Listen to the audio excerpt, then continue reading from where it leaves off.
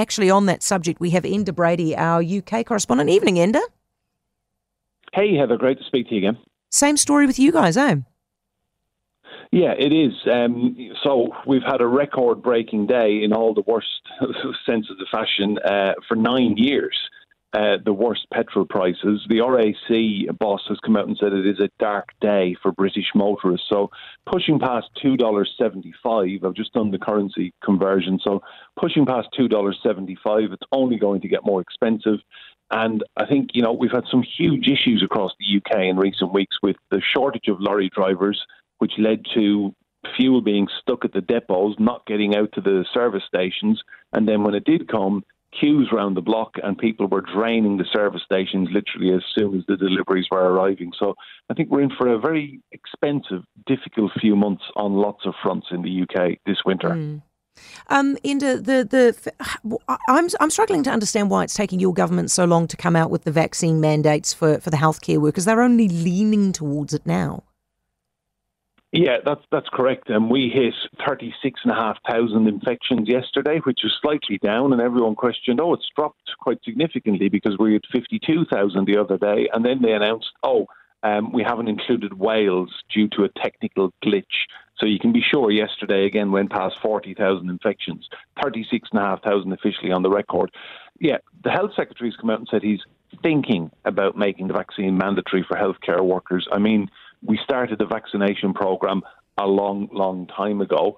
They're putting all their eggs in the booster basket. That's my reading of the situation now in the UK. At the weekend, they were delivering upwards of 200 booster jabs per minute all the way around.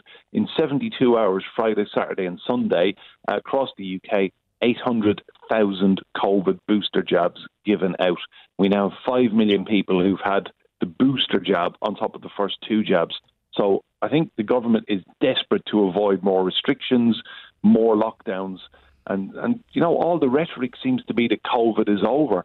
And I'm in Ireland, and I can tell you there are far more restrictions in place and far more mask wearing than there is in the UK. It's extraordinary. Yeah. Is Manchester United going to sack its manager, is it? Well, at the weekend, I don't see how he can survive the weekend's result. Liverpool are their deadly rivals, and it finished Manchester United 0, Liverpool 5, and I'm a Liverpool fan, so I have to say I had a big smirk on my face walking around the pubs in Ireland and seeing everyone here with their Manchester United jerseys on. It was quite beautiful.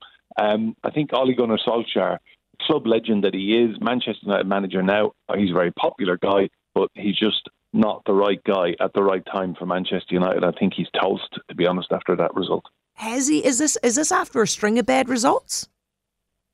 Well, they just, they've been very lucky. Ronaldo, signing Cristiano Ronaldo, he got them out of jail the other night. They were 2-0 down at home to an Italian club, Atalanta, in the Champions League. They came back and won.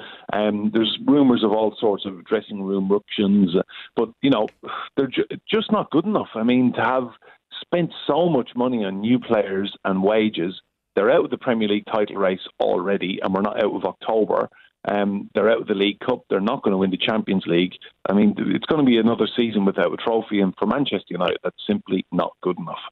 Yeah, Enda, thank you so much. Really appreciate it. Enda Brady, and congrats on the football result. Enda Brady, Sky News correspondent in the UK.